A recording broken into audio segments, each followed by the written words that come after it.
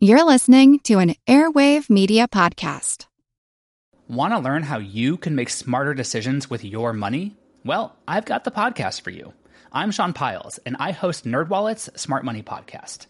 Our show features our team of nerds, personal finance experts in credit cards, banking, investing, and more.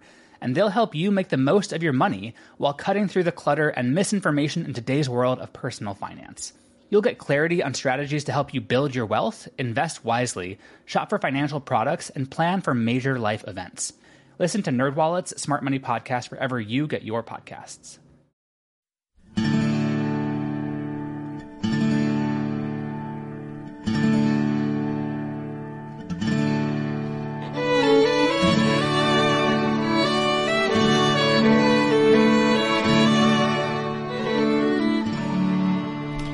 Hey everyone, thanks for downloading the 17th episode of our Civil War podcast. My name is Rich. And I'm Tracy. Hello y'all, welcome to the podcast. First of all, sorry this episode is late, but hopefully this being a long-ish show will help you forgive us for being overdue. In fact, we'll see how things shake out, but this may turn out to be our longest episode yet. Okay, so anyway, as you probably already know, this episode is the second installment of a special two-part biographical sketch of Abraham Lincoln. We wanted to bring his life up to speed with where we are on the podcast timeline.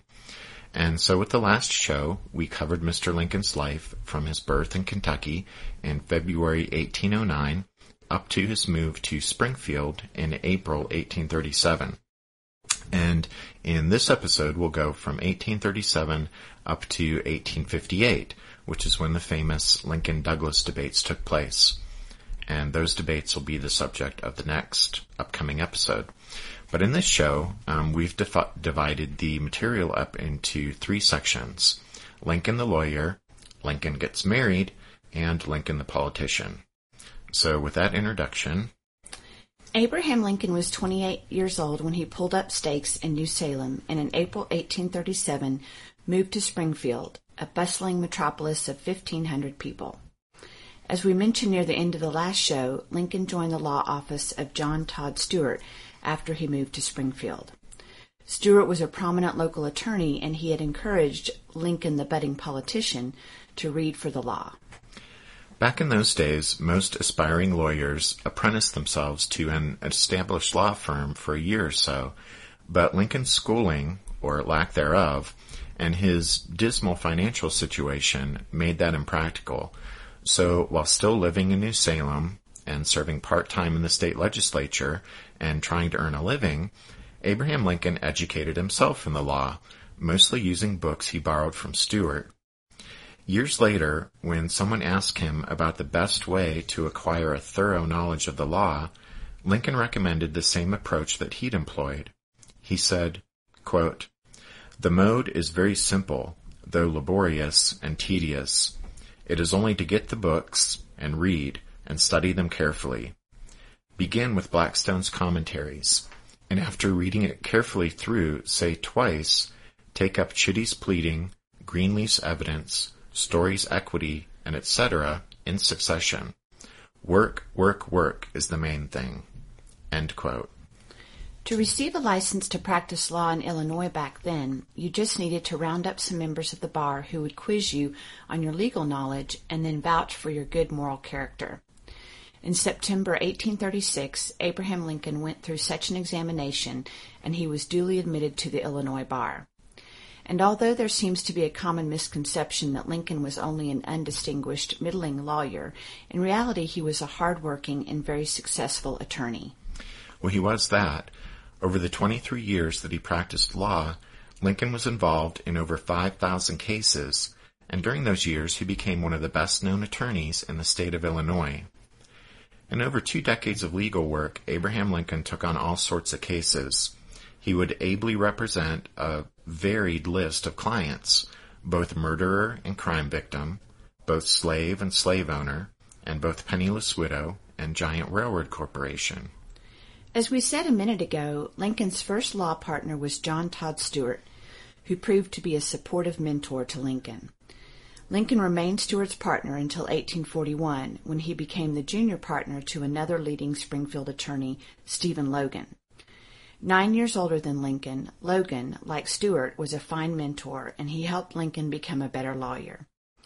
A young relative of some of Lincoln's New Salem friends, William Herndon, read law in Logan's office, and in 1844, when Logan decided to go into partnership with his son, Lincoln hung out his own shingle and asked Billy Herndon to join him. Herndon agreed, and for the next 16 years the two men would be law partners there in Springfield, and Herndon would be Lincoln's closest confidant. Back when Abraham Lincoln practiced law, rural Illinois was too thinly settled to have a courthouse in every town, so twice a year the court came to the people. Lincoln took particular delight in riding this circuit of small country towns with a close-knit group of fellow lawyers and judges.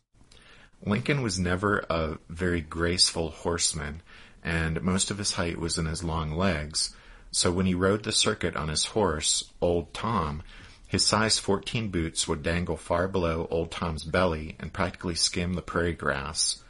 Someone said he resembled a country farmer riding into town wearing his country best. Riding the judicial circuit twice a year was physically demanding. The vast Eighth Circuit, which Abraham Lincoln traveled, covered roughly 12,000 square miles, and so was about the size of the state of Connecticut. Traveling the circuit was not only physically demanding, it took Lincoln away from Springfield and his family for long stretches of time. Some people speculate that part of Lincoln's motivation for riding the circuit was the fact that it did take him away from home for extended periods, and so they say Lincoln didn't mind this at all since he and Mary Lincoln had an unhappy marriage. But in reality, Abraham and Mary were actually quite devoted to one another. The real reason Lincoln rode the circuit is simply because he had to, because in rural Illinois, that's where the cases were. It is true that sometimes when his colleagues went home on the weekend, Lincoln would remain out on the circuit working, but while some people point to this as further evidence of marital discord, the truth is more probably that, as his later achievements testify to, Abraham Lincoln was highly ambitious, more so than his peers in rural Illinois, and he believed the best way to one day realize his ambitions was to work, work, work.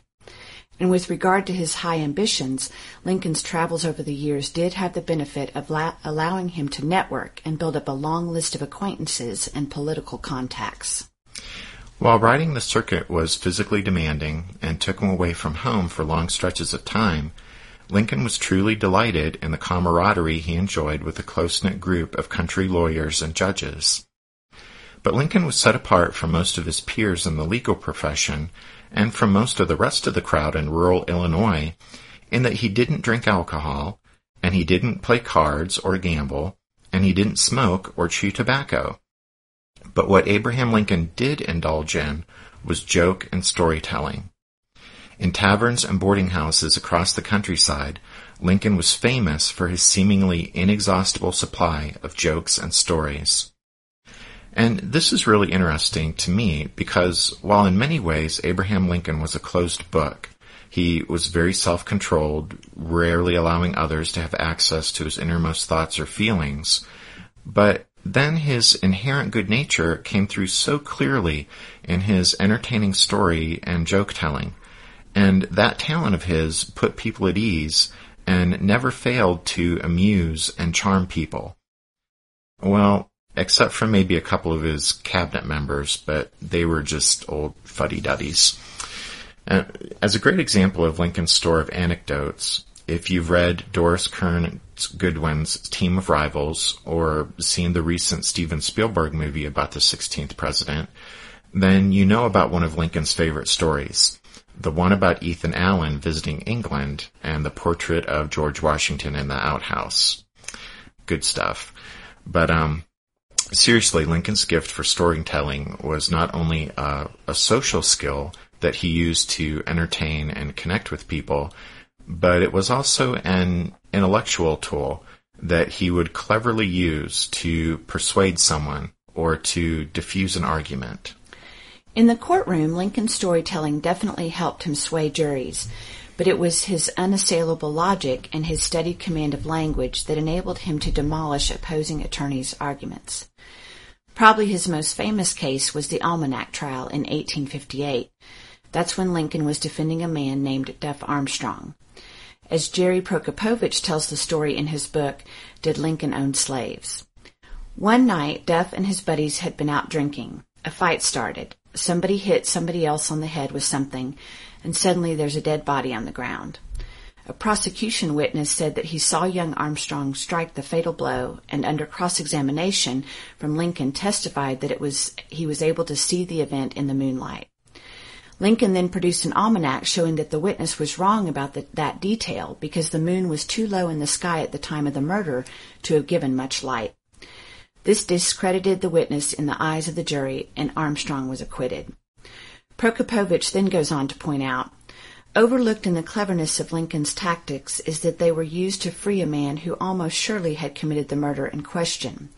This was not unethical on Lincoln's part, as the duty of a lawyer is to provide zealous representation for his or her clients, not to judge their guilt or innocence. The judge and jury do that.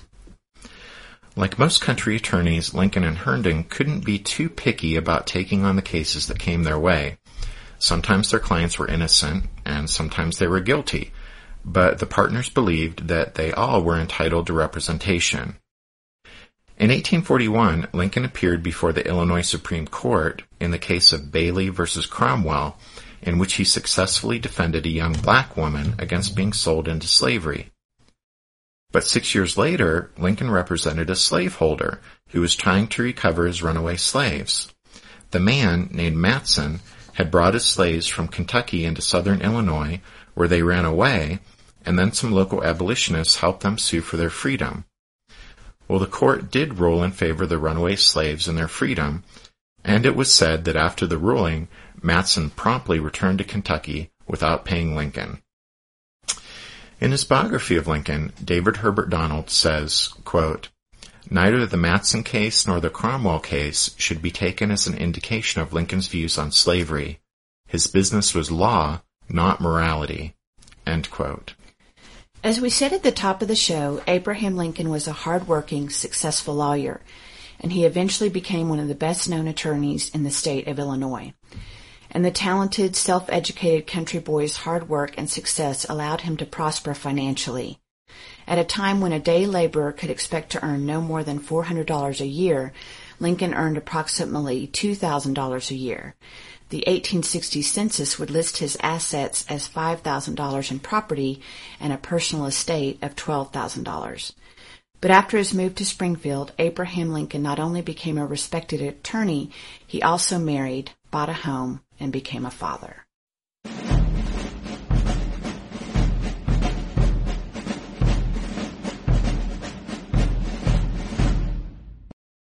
So, the story goes that Abraham Lincoln and Mary Todd met at a dance in Springfield one evening in December 1839. But Lincoln had probably had his eye on the pretty and clever young woman for a while before he walked up to her at that party and blurted out, "Miss Todd, I want to dance with you in the worst way." Later, Mary would mischievously tell her cousin, and he certainly did. For Lincoln disliked dancing, and apparently it showed when he was out on the dance floor. One acquaintance said that when Lincoln danced, he gave the impression of being Old Father Jupiter bending down from the clouds to see what was going on. Mary Todd was in Springfield visiting her older sister Elizabeth, who was married to the son of the governor of Illinois.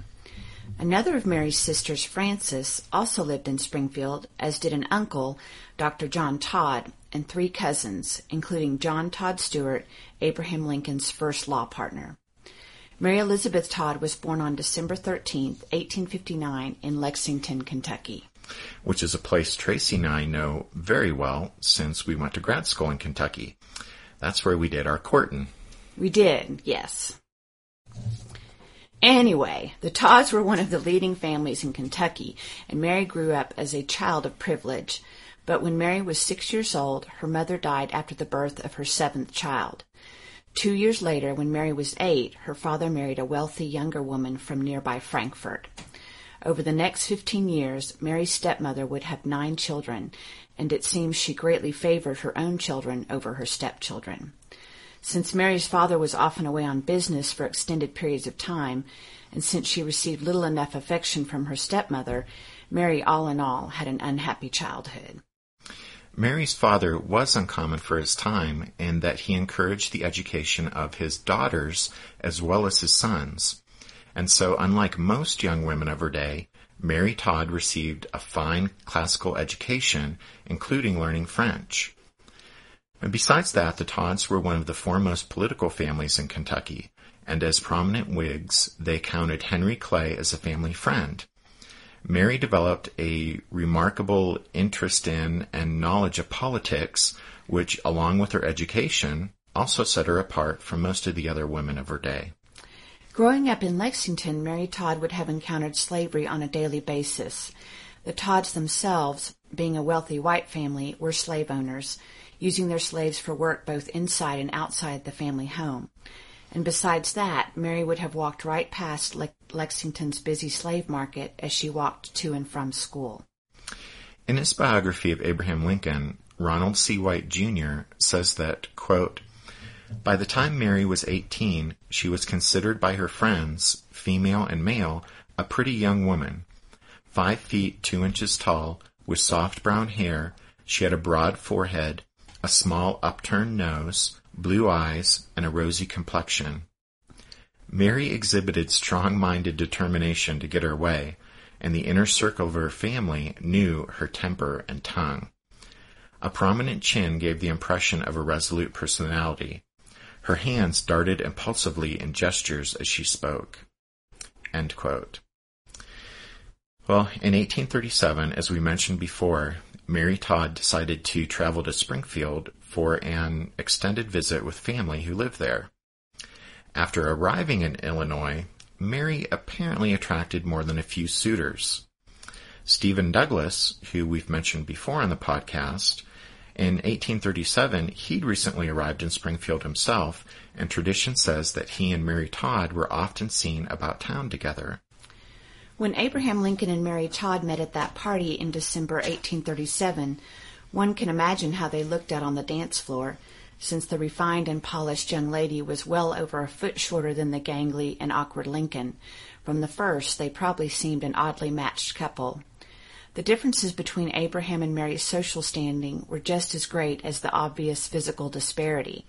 Where Lincoln came from a poor, humble background, the Todds were a well-off, proud clan. Lincoln once noted that 1D was enough for God's name, but not for the Todds. Well, once Lincoln started to court her, Mary's family wasn't shy about voicing their disapproval of the plain, unsophisticated young lawyer and state legislator.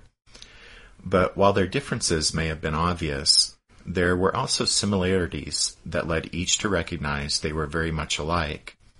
Both valued learning and had worked hard to achieve an education.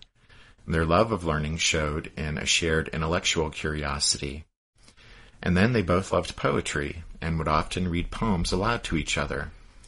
And of course, with Mary being the daughter of one of Kentucky's leading Whigs and interested in politics, they both had a passionate interest in politics. Whatever the spark between them, it must have been a powerful attraction, because at some point in 1840, Lincoln pulled ahead of Mary's other prospective suitors, and their relationship advanced from friendship to courting to an agreement that they might marry. But then by the end of that year, for reasons that are unclear, their relationship suddenly fell apart. Lincoln's breakup with Mary plunged him into a pit of despair. Lincoln's melancholy was so severe that at one point his friend Joshua Speed removed Lincoln's razor for fear of what he might do. Abraham sent a letter to Mary's cousin, his former law partner John Todd Stewart, in which he said, "I am now the most miserable man living. If what I feel were equally distributed to the whole human family, there would not be one cheerful face on the earth." Well, Mary was also still pining for Lincoln, and her feelings for him didn't diminish over time, and yet it took the determined intervention of a mutual friend to bring the couple back together again. Sometime in 1842, that friend, the wife of a local newspaper editor, invited Abraham and Mary to her home, each not knowing the other would be there. But that encounter led to Abraham and Mary reconciling, and they began to see one another again. Their relationship progressed once again until November 4th, 1842, when quite suddenly the couple announced they intended to marry that very day. Apparently that morning Lincoln burst in on the Reverend Charles Dresser while the good Reverend was eating breakfast at home and exclaimed, "I want to get hitched tonight." Just as surprised as the preacher, Mary's sister, Elizabeth Edwards, insisted that the hastily arranged ceremony take place in she and her husband's house. And so at 7 p.m. that evening, 33-year-old Abraham Lincoln and 24-year-old Mary Todd were wed in the parlor of the Edwards home. Well, 1 week after the hurried wedding ceremony, Lincoln wrote to a friend, and at the end of the letter he said, "Nothing new here, except my marrying, which to me is a matter of profound wonder."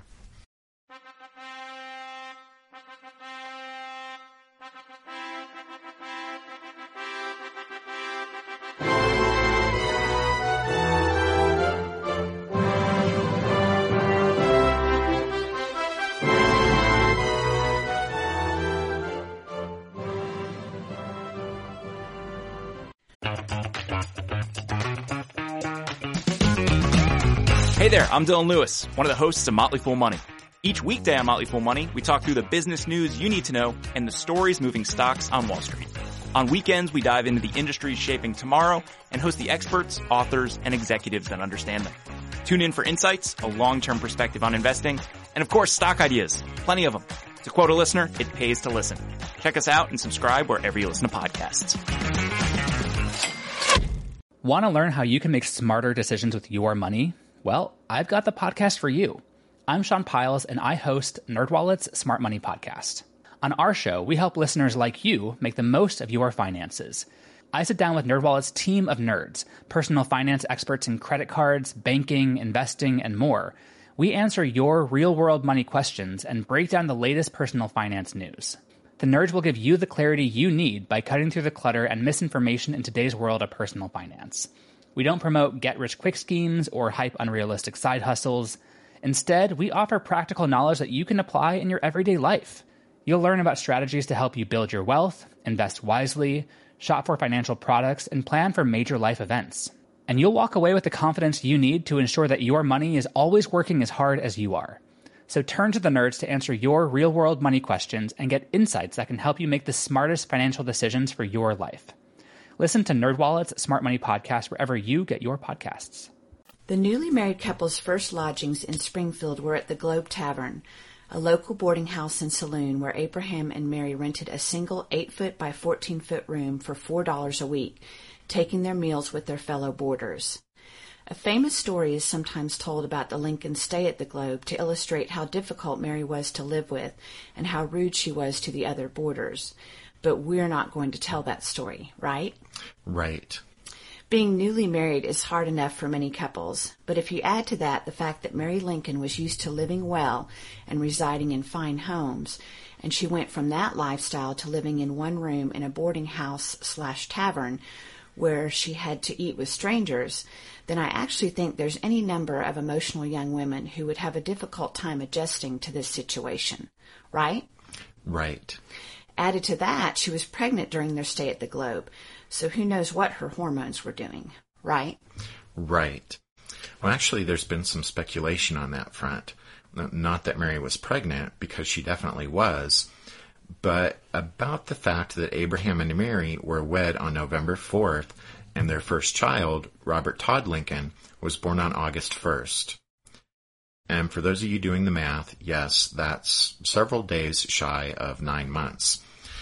But anyway, not long after Robert's birth, the couple moved out of the Globe and rented a small cottage, and then in early 1844, the Lincolns purchased a modest house at 8th and Jackson Streets in Springfield. In fact, it was the very house where Abraham had burst in on the Reverend Dresser and announced his desire to get hitched. Well, Abraham, Mary, and 9-month-old Robert moved into their new home in May 1844. And over the years, the Lincolns would have quite a bit of remodeling done and have additions built onto the house. The most extensive alterations took place in 1855 when an entire second story was added. And that house on 8th and Jackson Streets was the only home Abraham and Mary owned. and can still be seen today at the Lincoln Home National Historic Site in Springfield. That house in Springfield would be the Lincoln family's home for the next 17 years. A second child, Edward Baker Lincoln, was born in March 1846, but Eddie, as they called him, fell ill when he was 3.5 years old, and after 52 days of suffering, the little boy died in February 1850, probably of tuberculosis. After Eddie's death, the Lincolns had 2 more sons, Willie and Tad. William Wallace Lincoln, born in 1850, would die of typhoid in 1862, while the Lincolns were living in the White House. The son who was most like his father, some people believe Willie was Abraham Lincoln's favorite child, but at any rate, his death, like Eddie's, would leave both parents in deep grief. Thomas, or Tad as he was called, was born in 1853, and Mary and Abraham spoiled him terribly, probably because he had a severe speech impediment, perhaps from a cleft palate. Tad died of pleurisy when he was 18 years old in 1871. And so, sadly, of the Lincolns' 4 sons, only Robert, the eldest, lived to maturity.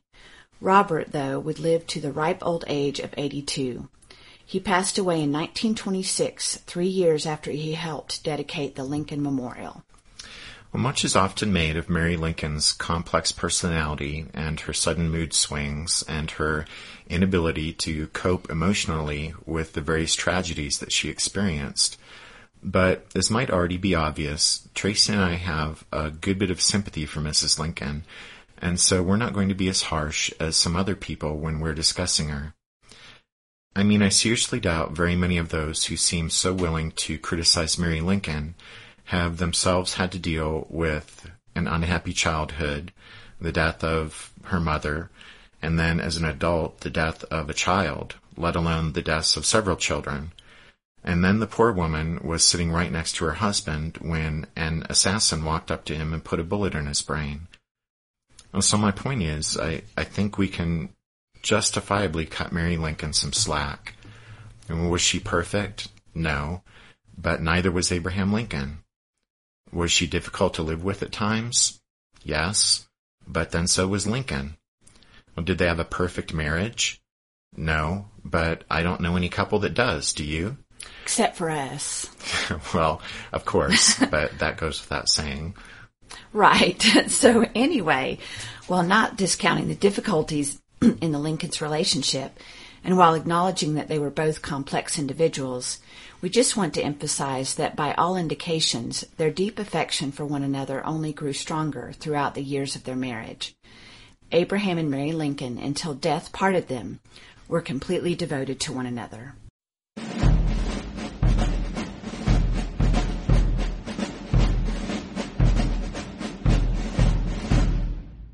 As we said at the top of the episode, the focus of this third section of the show will be Abraham Lincoln, the politician. Well, we've already talked previously about politics and about how Lincoln, running as a Whig, was elected to the Illinois state legislature. You'll remember that his second term in the legislature wrapped up with a double victory for Lincoln's Long Nine group, in that they succeeded in getting the state capital moved to Springfield, and they pushed through a very ambitious plan for vast public works like canals and railroads that was to be financed by state debt. But then a nationwide financial collapse, known as the Panic of 1837, followed, and that torpedoed the public works plan and worsened the state's debt. And despite that, Lincoln was still personally popular with his constituents, and they elected him to a third term in the legislature in 1838. During that time, he hoped to become Speaker of the House, but that fell through. He remained, however, the floor leader for the state's minority Whigs. In that role, an event took place in December 1840 that embarrassed Lincoln so much that he rarely spoke of it afterward. While the Illinois State Bank was strongly opposed by the majority Democrats, Lincoln and the minority Whigs supported the bank and were attempting to keep the legislature in session to prevent the bank from going into bankruptcy. Since the Democrats needed the legislature to adjourn to effectively kill the bank through inaction, Lincoln and the Whigs decided they'd simply stay away from the assembly room so a quorum couldn't be met, and therefore no vote for adjournment could take place.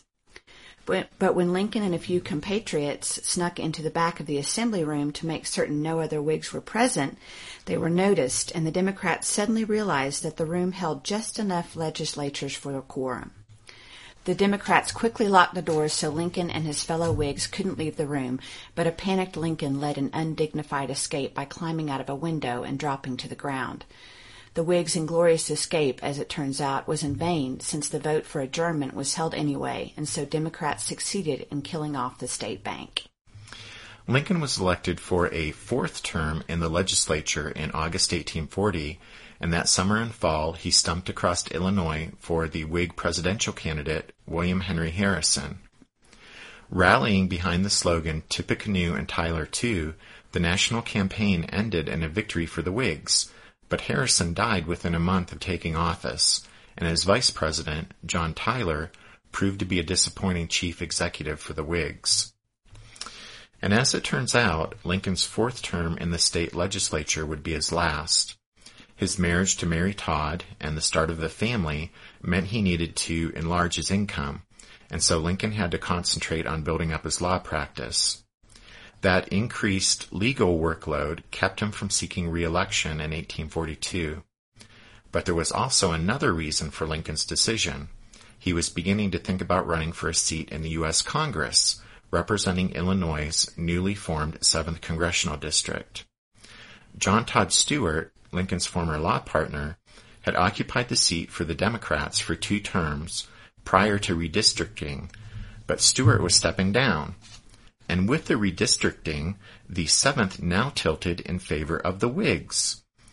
But Lincoln failed to get his party's nomination. It went instead to his good friend Edward Baker, the namesake of the Lincoln's second son.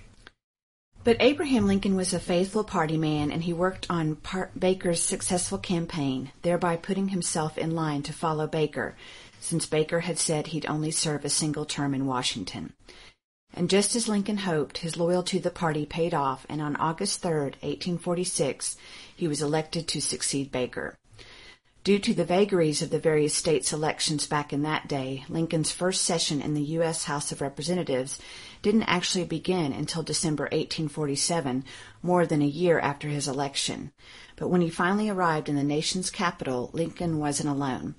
Defying the convention of the time, Mary Lincoln and the couple's sons accompanied Mr. Lincoln to Washington. Well, Mary, of course, was anxious for her husband's success, but truth be told, Abraham Lincoln really made no lasting mark in Congress during his one and only term as a representative. Well, it can be said he was diligent in attendance, and that he sensibly took the measure of his fellow politicians from both above and below the Mason-Dixon line, and formed acquaintances that would serve him well in later years when he occupied a big white house on Pennsylvania Avenue. As a U.S. Congressman, Lincoln did propose a bill that called for a referendum among citizens of the District of Columbia to approve a plan under which slave owners in the nation's capital would be paid full value to emancipate their slaves, but his proposal met with so little support that he never introduced the bill. During Lincoln's time in Congress, his most notable experience was certainly his decision to take a strong stand against the U.S. war with Mexico. Some of you might remember that we mentioned this back in episode number 7 of the podcast. Well, Lincoln's vocal opposition to the Mexican War was a decision that made him deeply unpopular with the folks back in Illinois. His constituents back home thought Lincoln was being unpatriotic by questioning President Polk's motivations with regard to the origins of Americans' war with Mexico. Well, considering this unpopularity, it was probably a good thing that Lincoln, like his predecessor, had pledged even before he left Illinois that he'd only serve a single term in Congress. His stand against the war with Mexico meant he was so out of favor with the voters back home that it's extremely doubtful he would have been reelected. And so Lincoln's preemptive, self-declared term limit proved to be a blessing, since it allowed him to escape what would have been certain defeat had he mounted a bid for re-election. But after the conclusion of Lincoln's congressional career, There were those in the Whig Party who appreciated Lincoln's opposition to President Polk and who also realized Lincoln's influential position in Illinois politics. So when General Zachary Taylor ran on the Whig ticket and won the presidency in 1848, Taylor's new administration offered Lincoln the reward of the governorship of the Oregon Territory. And Lincoln considered it, but in the end he declined the offer. Moving to the West Coast at that time in America's history would have been a difficult and dangerous proposition for a family man like Lincoln. And besides that, he was sure the appointment would be a political dead end, since the Oregon Territory had already proven itself to lean strongly Democratic. And so once it became a state, a Whig appointee like Lincoln couldn't expect to be elected to any further office by the citizens of Oregon. When Abraham Lincoln returned to Illinois from the nation's capital, he was sure his public career was over, and so he once again devoted his time and energy to building up the Springfield law practice that he shared with Billy Herndon. Over the next half dozen or so years, he became an increasingly successful attorney and thought he'd put politics behind him. But it turns out fate had something else in mind for Mr. Lincoln. As he told it in one of those brief 1860 campaign biographies, "From 1849 to 1854, both inclusive, I practiced law more assiduously than ever before. I was losing interest in politics when the repeal of the Missouri Compromise aroused me again." Well, as listeners already know, the man behind what Lincoln chose to call the repeal of the Missouri Compromise was none other than Illinois Senator Stephen Douglas, whose Kansas-Nebraska Act of 1854 we've already discussed previously on the podcast. But Abraham Lincoln, roused to action by the act and its consequences, rose up to denounce Douglas and the Democrats, and so Lincoln returned to the political arena. Now, all his life, according to Lincoln, he was an old-time Henry Clay Whig at heart. But even as the Whig Party itself started to disintegrate in the 1850s, a new political party was rising up. Founded in the Midwest in 1854 by opponents of the Kansas-Nebraska Act, the anti-slavery Republican Party eventually attracted former Whigs, disaffected Northern Democrats, Free Soilers, and more than a few know-nothings. But since we've already talked about the rise of the Republican Party previously on the podcast, we won't cover that same ground again now. We'll just say that in 1856, at the very first Republican meeting in the state of Illinois, a number of curious spectators were sizing up the new party. One of those spectators was the well-known Springfield attorney, Abraham Lincoln. He obviously liked what he saw and heard because he was soon a leading Republican in both his home state and across the country.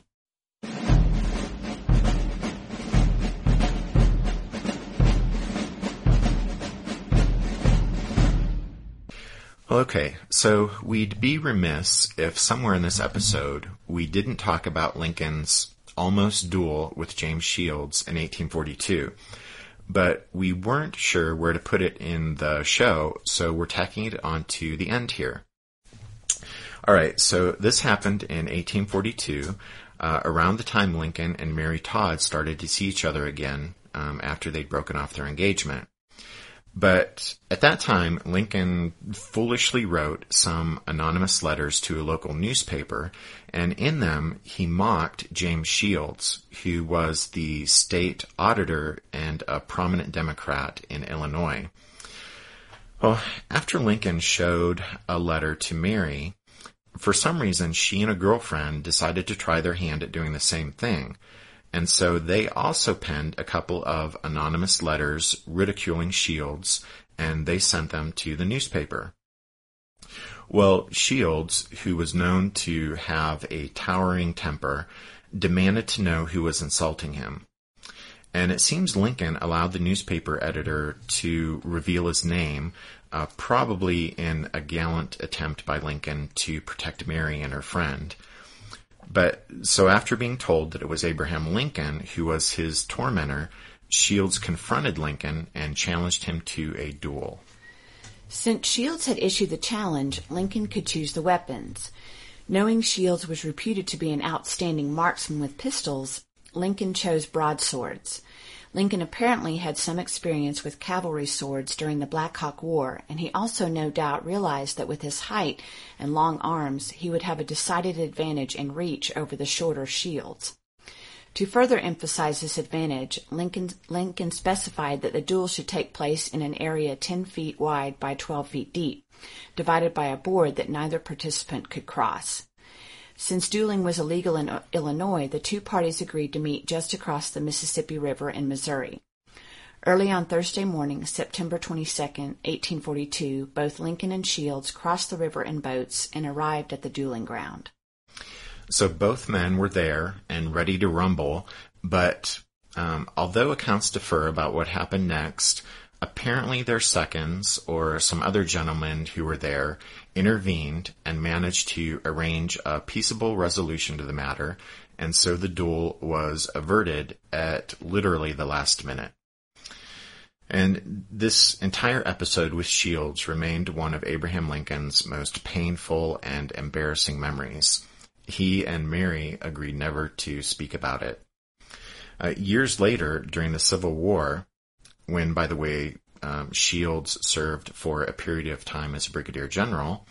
But anyway, an Army officer referred to the long ago near duel during a discussion with the president, and an obviously displeased Lincoln replied, "I do not deny it, but if you desire my friendship, you will never mention it again."